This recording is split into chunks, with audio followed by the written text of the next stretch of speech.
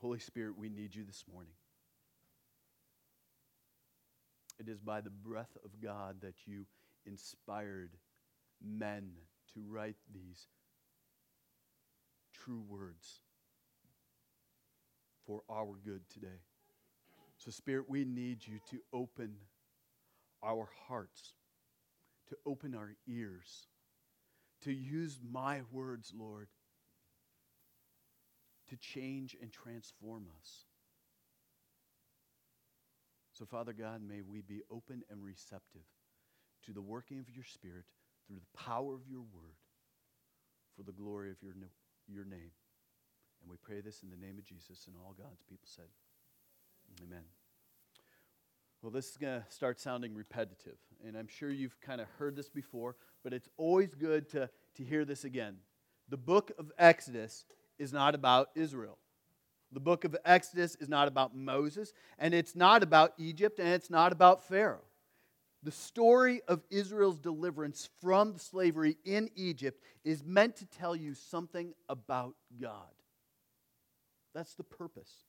And while Israel's suffering in slavery and their deliverance through the 10 plagues is a significant part of the Bible, the real storyline is the declaration that Yahweh, God, is the one and only God.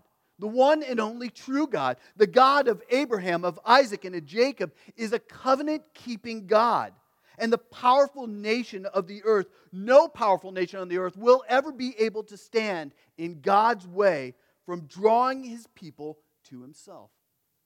No one is able to stop God. God is going to glorify his name in all the earth, and he will use Pharaoh, and he will use Egypt, and he will use the Exodus in order to send a very clear message. Israel, Pharaoh, and the Exodus are the canvas upon which God will display his glory. We've heard it in Exodus 6 and 7, where it says this, "Therefore say to the people of Israel, I am the Lord, and I will bring you out from underneath the burdens of the Egyptians, and I will deliver you from slavery to them, and I will redeem you with an outstretched arm, and with great acts of judgment. I will take you to be my people, and I will be your God, and you shall know that I am the Lord, your God, who brought you out from under the burdens of the Egyptians." You will know this by everything that I do, everything that I say. You will know ultimately that I make promises, I am a covenant-keeping God, and I am the only one you shall serve. God intends to deliver his people, not only to relieve them from the injustice of slavery, but to make his name known in the entire world. That is why our study in the book of Exodus is divided into various little mini-series, if you will, to show us what God is up to. In Exodus 1 through 6, it was the God who hears. And in Exodus 7 through 12, we saw a God who delivers. We watched God as he reveals his plan to deliver his people, and we marveled at God's ability to powerfully rescue his people through the plagues which were designed to attack and challenge the very gods, little g, of Egypt. Our current mini-series is the God who provides. And it is a remarkable section that brings us all the way up to the foot of Mount Sinai, where God will give his people his law. Chapters 13 through 18 will show us the way in which God is able to deliver his people and provide for their needs along the way.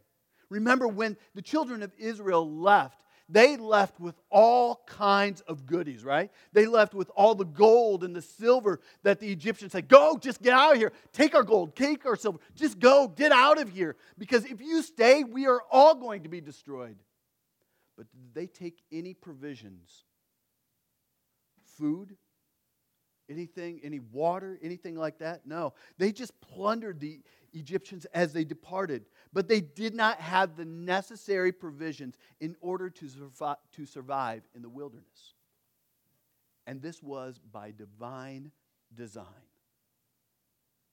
God aims to teach his people something very important in this season. A God who delivers is a God who will provide. And that's something we need to remember.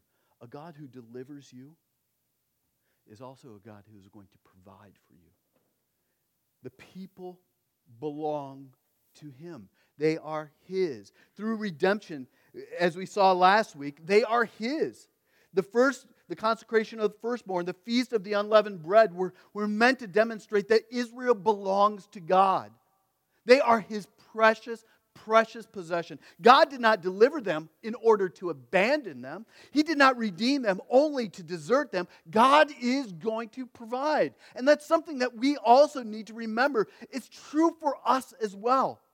God did not deliver you from where you once were in order to abandon you. He did not redeem you from the pit of sin and destruction only to abandon you later on. God does, and He will provide. But the reality is this is not an easy lesson to learn.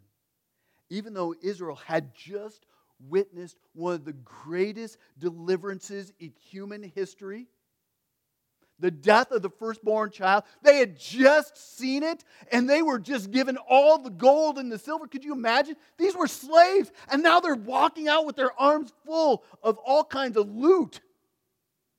And now, they had just seen this, and they will right now we are going to see them struggling with fear, panic, and a shaky faith. The dust of Egypt had not even settled yet, and Israel will face a huge test on the bank of the Red Sea. Can God be trusted? Will He really take care of us? Is He really going to help us? Was the Exodus just an anomaly? Will God really provide? Aren't these questions that we always ask? Is God going to help me in the midst of this terrible, messy situation? Is God going to provide for me? Is He going to take me out? Was that one opportunity when I saw His hand just a strange anomaly? Or is this the character of God, how God works? Those are questions that we can all relate to. I know I can. You see, even though God has proven Himself faithful over and over and over again, and even though God has done amazing things in my own life that seem almost nearly miraculous, it is still very easy to panic when things look bleak or difficult. There are times when I need to be reminded, fear not, stand still, and see the salvation of the Lord. So let's look at this story of the Red Sea deliverance and see what we can learn about Israel and about ourselves, and most importantly, what we can learn about our God. First of all, the first lesson is this. The first lesson we see in this text is the simple but important fact that Israel's steps are ordered by the Lord. God is in control. That is the first thing that we have got to know. There are no mistakes. There are no coincidences. Everything, underline, circle, highlight, make it well known. Everything, including the most difficult things in your life, is part of God's plan. Everything. God is orchestrating the events in our lives in order to serve a divinely designed purpose. Everything in your life is orchestrated by God so that ultimately God is going to be glorified. Do we understand it? Usually not. We're in the midst of it. What do we fear? Panic, right? We get all shaky. We break out in the sweats. We start, our heart rate gets crazy. But ultimately, God is in control. Chapter 13 left Israel on the edge of the wilderness, with the presence of God mediated through a pillar of cloud by day and a pillar of fire by night. And in chapter 17, we see that God has directed their path. They were told to turn back and encamp in front of Pi-Hahiroth and between Migdol and the sea. Now, we're not exactly sure of all the exact locations of these areas. There's a variety of opinion. Trust me, I read through this, and there are all kinds of conflicts about exactly where is this city, where is this city, where did they cross, all that kind of stuff. And there's no specific point of crossing, even though there's many scholars who say here, some will say here. The reality is that no one can identify these things with certainty. However, we do know with certainty that God is the one who directed His people to these specific places that Israel was going to camp. God directed them. And if you look ahead to verse 3, you will see that this location would have sent a message that Israel was lost and they were a bit trapped. And I wonder if Israel, as they were setting up their camp, if a few of the more military-minded men in their group would have looked around and said, you know what? This spot that we're camping is not the best place. We do that with our church camping trip, right? And we even looked this year going, okay, a bunch of these ash trees were one time alive and giving us great shade. Right now, they're dead. Maybe next year we need to find another spot. This is not the best place for our good. In the same way, these militarily minded men were going, this is probably not the best place. To the west, the west and the south, we have mountains, and the Red Sea is on the east. And if Pharaoh attacks, obviously flight is impossible. Our defense as slaves, freed slaves, is hopeless. We are trapped. And what I find very interesting and helpful is the fact that God has multiple goals with His choice in this location. First, He knows that word is going to get back to Pharaoh, that Israel's journey appears to have taken some kind of a misstep. So God knows, He has appointed this, that word's going to get back. That Israel is lost. These idiots out in the wilderness, their back is up against the wall. And secondly, this location would provide the context for what comes next. The second greatest deliverance of God's people. And third, we've got to remember that the ultimate end game is for God to glorify Himself. We see that in 14 verse 4. I will harden Pharaoh's heart, and he will pursue them, and I will get glory over Pharaoh and all his hosts. And the Egyptians shall know that I am the Lord. And they did so. Do you see how this all converges into a simple choice of where Israel is to set up camp? All this comes together. This location is the nexus of Israel's faith, Egypt's defeat, and God's glory. It is that point where it all kind of comes together, all in one point. And you can see now, when we look at the situation through the lens of biblical history, we can see that. Wow, look at how all these three things kind of all work together. But at the time and at that very moment, the choice of this location must have seemed absolutely misguided, right? Misguided and even a mistake. That's why Israel's heart is pounding. And I'm not suggesting that wisdom has no role in God's will and His purposes. In another situation, God could have revealed His will through the counsel of some wise person who said, I don't think this is a good place to camp.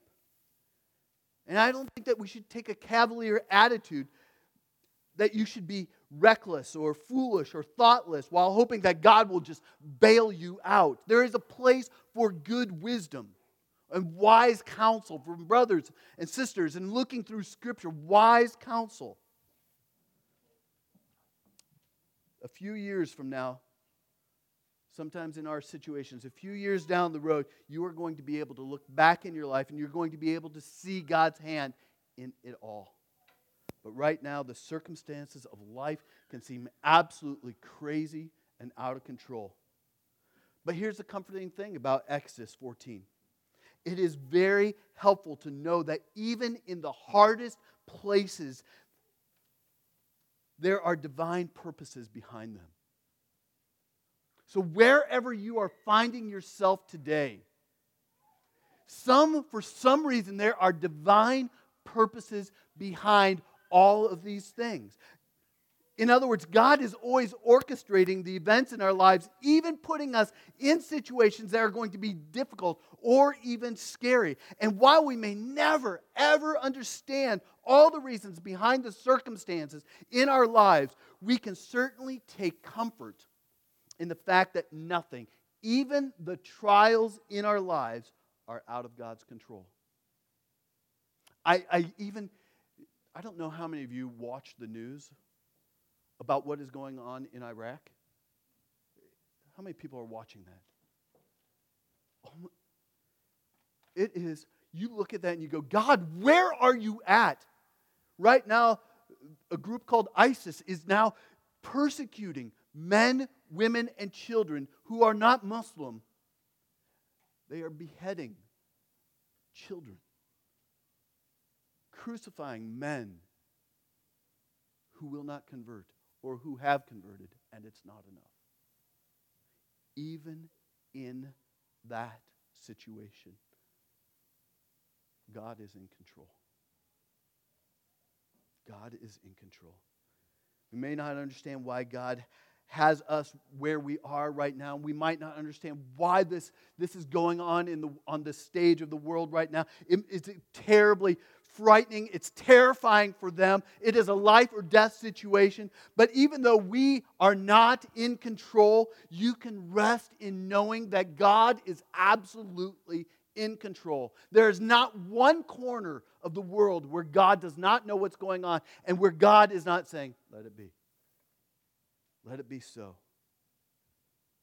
We can take comfort in this thought that, God, I don't know how this fits into your plan, into the plan for my life, but I'm going to rest in the fact that you are in control of what is going on right now, and this fits your purposes for me somehow. God is in control. The second thing that emerges from this text is the way that Israel was at one time so quickly embraces God and His deliverance, and now they're embracing everything with this heart of fear and this heart of panic. This is going to be the pattern that we are going to see repeated over and over in our study of Exodus.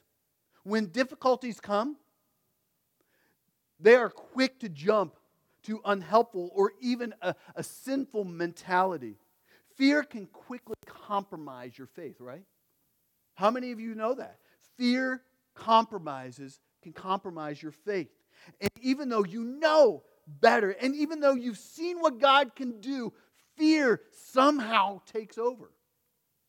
In Israel's defense, the situation that they were about to confront did not look good. They were cornered. There was no way out. Verses 5 through 9 tell us that Pharaoh regretted letting Israel go, and therefore he summoned his entire army to bring the people of God back. He made ready his chariots. He took his army with him and took 600 of his, I love how they put in there, chosen chariots, not just chariots. It's like going to the car lot and picking, I want the best high-performance chariots. I want to take all those, not that one. That one's kind of junky. I want that one next to it. I want to take the best chariots, the chosen chariots, and all the other chariots in Egypt. Do you get that? With officers over them all. So not just these random guys. I want the officers on these chariots. So it is going to be a formidable army coming after these slaveries. Now, you and I don't have really an emotional reaction to the word chariot, right? We don't live in a world where chariot is like, scare, fear. But if you were a person living in the Near East, or the ancient Near East during that time of the Exodus, your heart would have been stricken with fear. Chariot was a significant military weapon, and the Egyptians had a well-developed chariot army. The flat terrain would provide a soldier to travel very quickly while maintaining a very active fighting position. These were the fighting machines of the day. So the force coming to Israel is a formidable army with an enormous military might. Huge. Verse 7 tells us that there were about 600 chosen chariots and all the other chariots of Egypt with officers over them. There was a large fighting force and understandably intimidating. But verse 8 reminds us that God is working behind the scenes. Once again, we see that God hardened Pharaoh's heart. His pursuit of Israel to the bank of the Red Sea was a symptom of his rebellion against the God of Israel. So the military force, with all of its earthly might, is still being orchestrated by God's command. All of this is to set up the context for what is to come next. The focus of the text just shifts from Pharaoh to an emotional response that happens in the heart of the people of God. Verse 10 tells us what happened. As Pharaoh drew near, the people of Israel lifted up their eyes. They could hear the noise. They could see the dust coming in the background. And behold, the Egyptians were marching after them, and they feared greatly. And the people of Israel cried out to the Lord.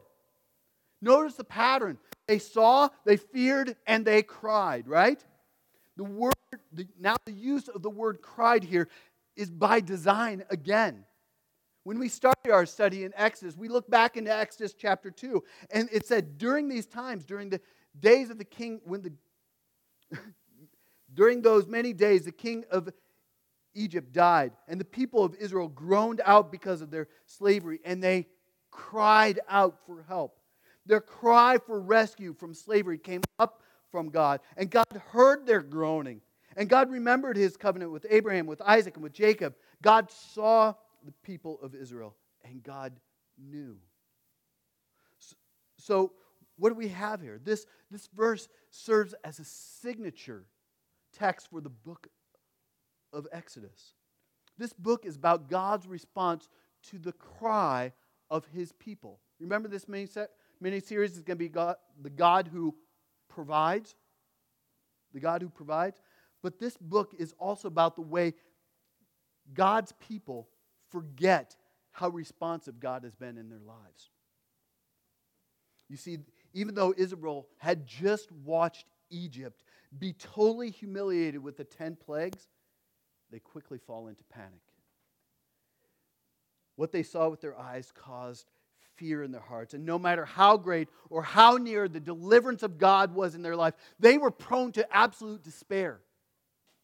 Even though God was working behind the scenes, even though God had proven Himself historically as trustworthy and good, and even though He had fulfilled every one of His promises, what they saw was powerful enough to trump all of that. Israel's fear quickly became an irrational blame game. They turned on Moses, and they said things that seemed absolutely ridiculous. However, isn't this what fearful panic does? It will tempt you to lose your emotional and your spiritual moorings. Verses 11 and 12 give us like 3 sarcastic questions and a summary of what is really happening in their heart. They said, "Is it because there are no graves in Egypt that you have taken us away to die in the wilderness?" Can you hear that? Really? You took us out because there were no graves in Egypt? You want us to die out here instead? Start our own little cemetery? Is that why you've done this to us? Or what have you done in bringing us out of Egypt? Really? Have you not seen the hand of the Lord working amazing things? Do you not trust Him? Have you not seen Him deliver and provide for you and care for you? Is He not strong and mighty to save? And then they get to the last one. Is this not what you have said? We said to you in Egypt, "Leave us alone that we may serve the Egyptians." Leave us alone. These aren't questions. These are panic statements. We're going to die. You've killed us. And we told you this would happen. Faced with the looming threat of Pharaoh's army and the memory of God's prior victory is gone, it can evaporate that fast. But the reason They are saying all this is because of what is written in the last part of verse 12. For it would have been better for us to serve the Egyptians than to die in the wilderness. Did you pick that up? This is a loaded statement because the confrontation between God and Pharaoh regularly revolved around the issue of whom should Israel serve. In verse 4, chapter 4, 23, God said to Pharaoh, "Let my son go that he may serve me." Therefore, the people are suggesting that serving God is going to lead them to death. And it would be better for them to serve Pharaoh, although miserable, and although under captivity, and although under duress. It is better for me to serve Pharaoh than to be free and serve God. Don't miss the implications of this statement, because it is what often happens when what you see leads to fear, which leads to panic. Being afraid is one thing. And there are times when fear crosses a line. And I think we see it here. The circumstances of the moment do not look good at all. But it's important for us to learn from Israel's failure. There's a reason why this is recorded in the Bible. It is to remind us that God is worthy to be trusted. God is worthy to be trusted. I'm sure you've had times in your life when it is really tempting to give in to fearful panic. I've faced seasons and situations like that for sure. And in these moments, I find it helpful to do a few things. One, I find it helpful to remind my soul that just because I feel something doesn't make it necessarily true. Just because I feel it doesn't make it true.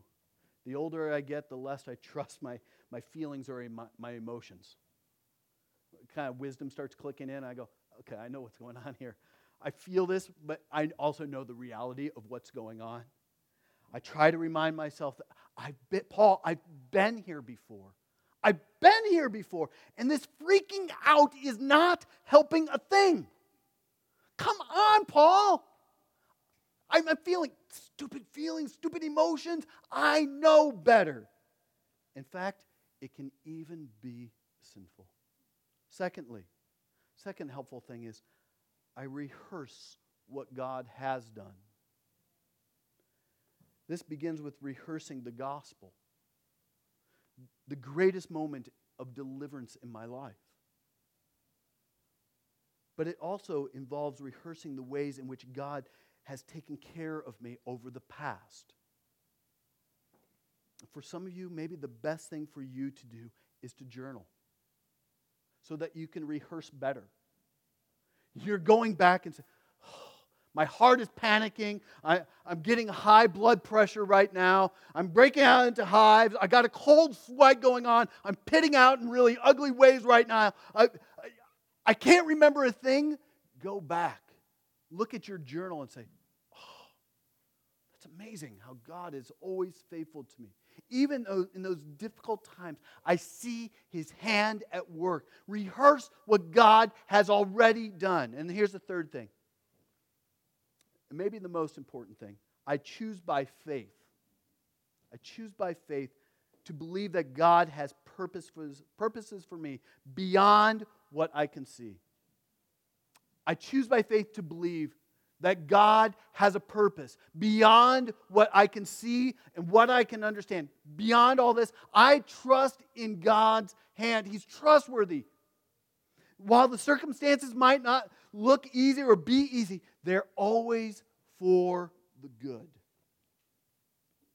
So I try, God helping me, to move beyond what I see and what I feel to what I believe in the very character of God. I try not to let my eyes direct my eyes to my emotions and my emotions to direct my heart. That leads us to the third lesson of this text. Live by faith. Exodus 14:13. Laura and I were talking about this last night. It's probably one of my most favorite verses in the Bible. It's a verse I go back to in those times when I'm scared to death and I don't know what's going on. Moses said to the people, "Fear not, stand firm, and see the salvation of the Lord, which He will work for you today. For the Egyptians whom you see today, you'll never see again. The Lord will fight for you, and you only have to be silent." I love that. Fear not. Stand firm and watch. And God's going to do this work for you. You just have to be silent. Moses issues a clarion call for faith in the midst of fear and panic. The charge here is for the people of God to replace their despairing perspective with a firm trust in the Lord. Trust in Him. Therefore, Moses tells them to do three things. Fear not. I find it enormously helpful that Moses didn't focus on the ridiculous things that people were saying. He just got lambasted by these Israelites who were basically knocking his leadership, his character. Instead, what did he do? He dealt with the core issue, fear. And he confronted the root issue. And then he says, stand firm. The idea here is that the people were to stay right where they were. He didn't say, stand firm and grab yourself a rock because you don't have anything else to throw at this oncoming onslaught of 600 chariots and all the other chariots in Egypt. He didn't say, find a big stick. He didn't say, no, he just said, stand firm. Stay right where you are. Don't go climbing up into the mountains. Don't go swimming in the sea. It's going to do you no good. Stand firm. They are between the Red Sea and Pharaoh's army. And even though it was absolutely scary, they were right where they should be. God placed them there. They have perfect seats. Perfect seats for seeing what God is going to do. Scout seats. The best seats in the house. You just get to watch. And then he says, see the salvation of the Lord. Their eyesight had led them to fear, but Moses calls them to wait on the Lord because they are going to see something even greater. You think that's going to look bad? That looks ominous? That looks scary? You are going to see God deliver in an amazing way. Just watch the salvation of the Lord. You saw it before. Watch this. Israel is looking at the armies as a serious threat to their safety. But Moses hints at the fact that they are about to see the destruction of a military threat. God is going to give them an amazing gift. They need to have eyes that are open, hearts they can receive, and standing right where they're supposed to be to receive this gift. He is providing an opportunity to witness the final defeat and the humiliation of the Egyptian army. And I love verse 14. The Lord will fight for you, and you will only have to be silent. What a statement and what a lesson to learn. The storyline of Exodus and the entire message of the Bible is that God is the one who delivers His people. You have nothing to do with your deliverance. God is the one who is going to deliver you. In other words, God is the one who fights for us. He fights for you. The amazing story of the Bible is that God rescues people who could not rescue themselves. That's our story. Israel's story, our story. Same story. Again, against impossible odds and a situation that only looks hopeless, God intervenes. We see that in Exodus, but it's most clearly displayed on the cross. The Bible paints a dark and hopeless picture of the condition of humanity, right? We're unable to save ourselves from ourselves. We are dead in our trespasses. Dead, dead, dead. There's nothing alive in you towards God. You are dead. We are powerless to change our spiritual condition until God rescued us. Colossians 2:13 through 15 links our dead condition, God's deliverance, and the statement that those things make. Listen to Colossians 2.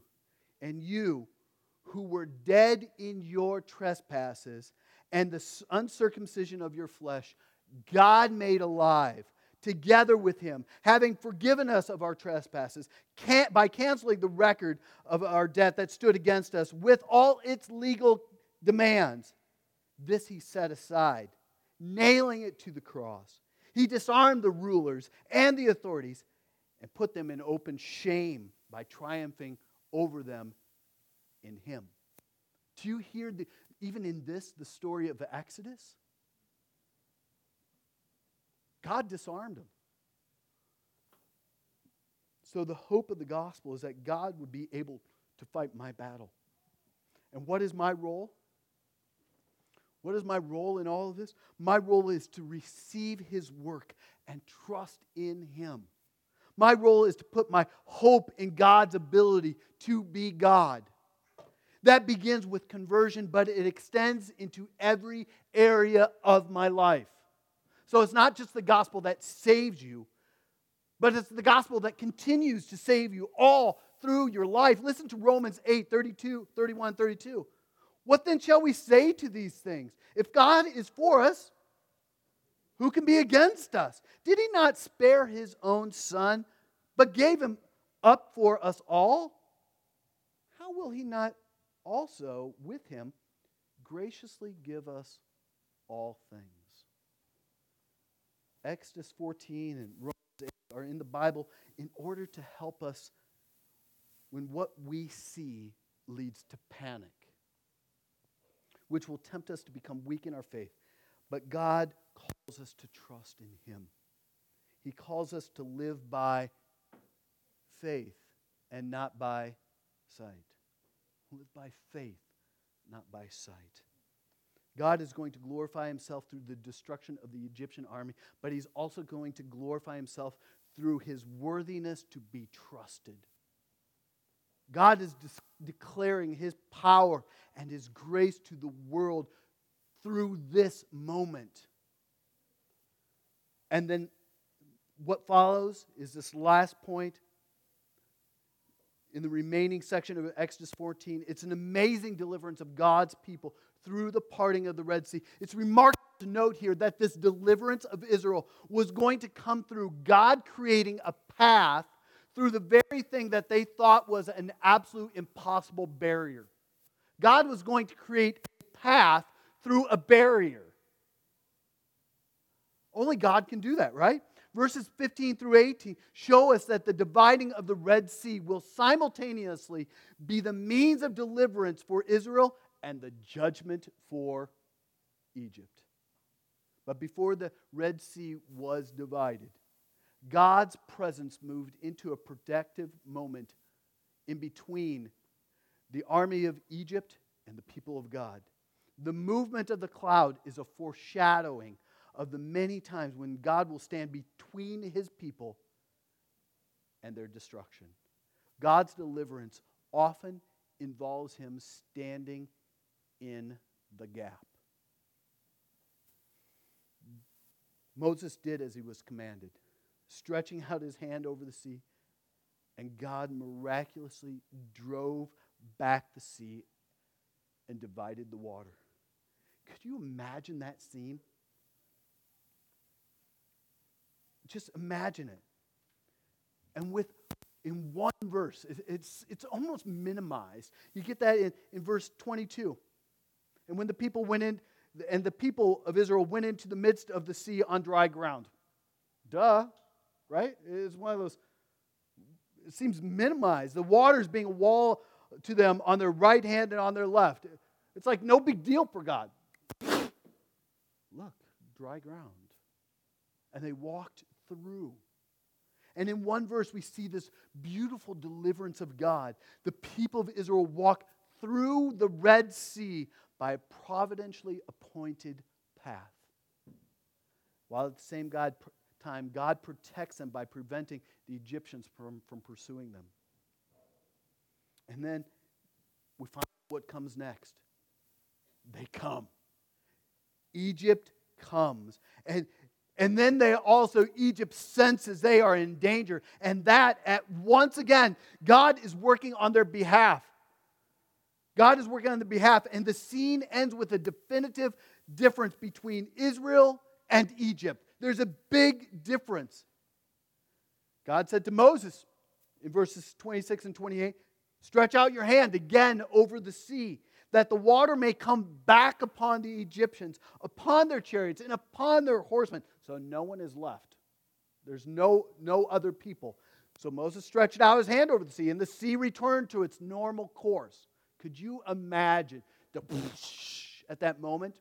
Both sides of the sea were being held back. And then Moses stretched out his hand, and it went back to its normal course.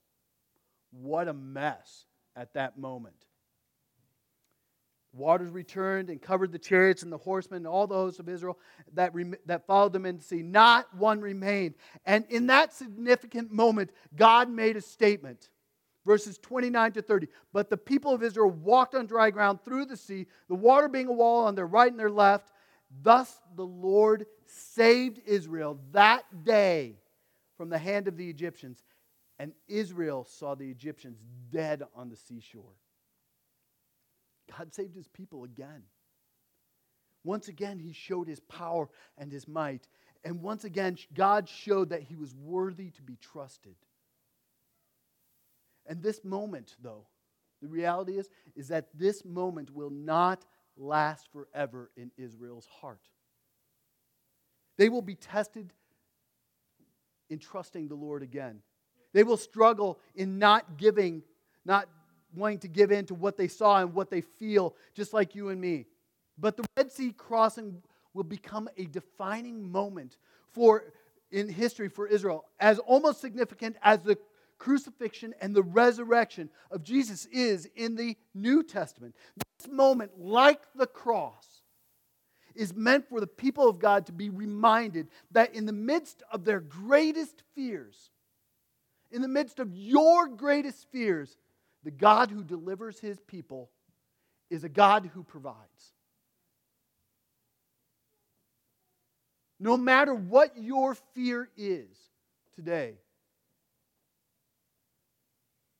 the very God who saved you is the very same God who provides for you. So, friends, do not fear. Do not fear.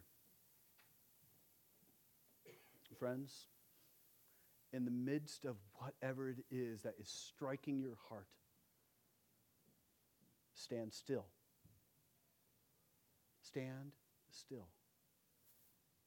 And see the salvation of the Lord again. Amen. Let's pray.